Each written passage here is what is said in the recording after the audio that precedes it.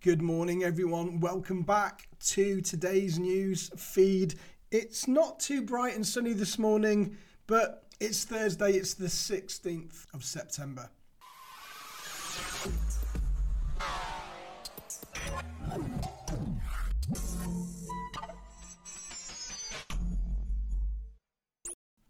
So first up today in the news feed, Landlord Trade Body has welcomed Gove as the new Housing Secretary. Now, unless you're sleeping under a rock, it would be hard for you to not already know this. It's all over the property news this morning that Michael Gove, one of the most senior and controversial figures in modern politics, is now the new Housing Secretary. Now, Ben Beadle, the Chief Executive of the National Residential Landlords Association, says of the news, "We welcome Michael Gove to his new position and look forward to working with him to ensure the rental market works for responsible landlords and tenants alike.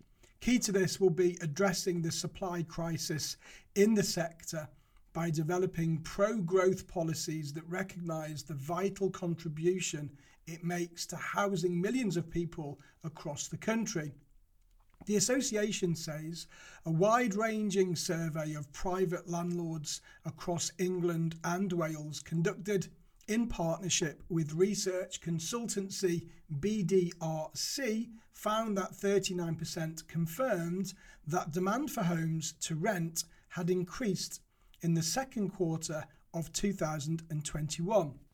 That's an 8% increase on the first quarter of the year. Now, this data also reveals that demand has reached a 5-year high. In addition to the problem, Gove will also be charged with leading the introduction of the long-awaited white paper on rental reform, now expected to be previewed around the time of the Conservative Party conference next month. Gove takes over from Robert Jenrick, who was one of the first figures sacked by Prime Minister Boris Johnson yesterday. Jenrick, MP for Newark, had been Secretary of State for Housing since July 2019. After the sacking, he tweeted, "It's been a huge privilege to serve as Secretary of State." Next in today's news, what is going on? Ex-Corbyn Shadow Minister leads MP support for Generation Rent. A former member of Jeremy Corbyn's shadow cabinet has thrown his weight behind Generation Rent's latest campaign.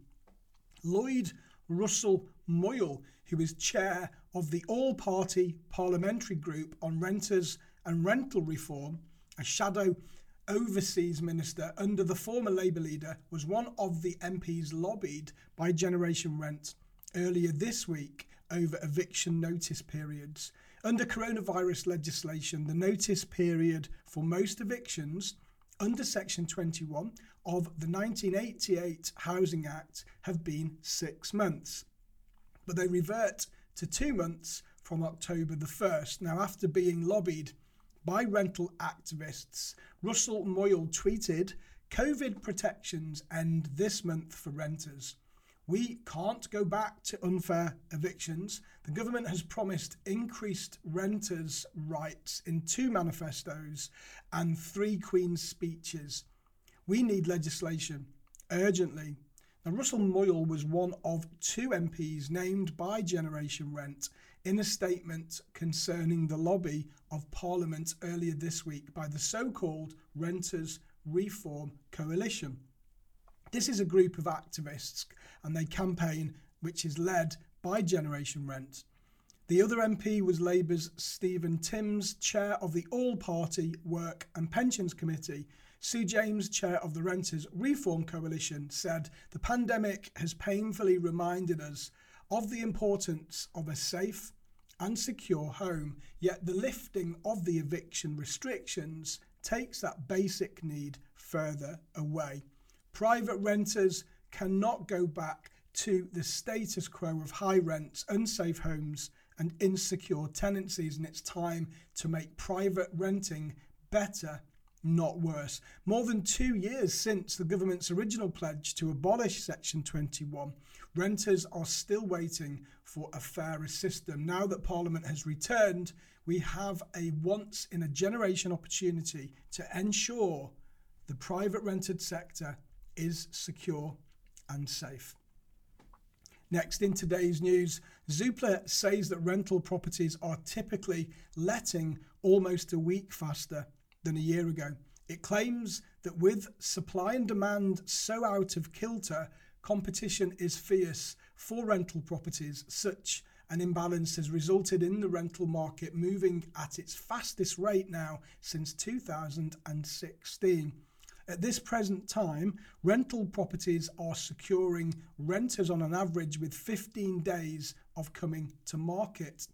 Inner cities are showing the sharpest rise in demand, with Edinburgh registering the highest growth in demand levels since February this year. While demand for rental houses outpaced demand for rental flats at the height of the pandemic, demand for both property types is pegging level, in another sign of demand in central cities, where flats tend to make up a larger proportion of stock. Monthly rents are averaging £790, that's up from £752 a year ago, and this equates to renters paying an average increase of £456 per year. Now at city level, Manchester, Reading and Leeds have moved from negative to positive rental growth territory, whilst Wigan and Mansfield are leading the pack of accelerated rental growth with double-digit growth of 10.5% and 10% respectively. Meanwhile, rental declines in London have bottomed out as demand rebuilds amid the ending of lockdown and the reopening of offices and amenities.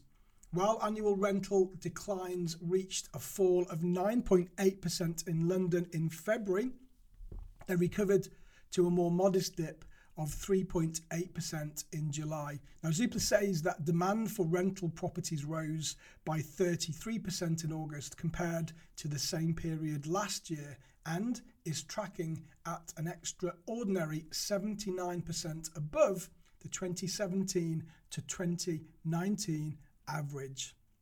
Next up, a council in the north of England is launching a new programme which it says offers support for private landlords with strings attached. Copeland Council in Cumbria says its new tenancy support service, alongside a series of financial incentives, are on offer so long as private landlords are, in its words, willing to support housing Copeland's residents. The council's statement launching the proposal continues. The council has employed a new private rented accommodation officer to provide the service through funding from the Ministry of Housing, Communities and Local Government. Financial incentives such as rent paid in advance, rent guarantees, support for damages incurred and direct payments to landlords will help ensure that tenancies run smoothly.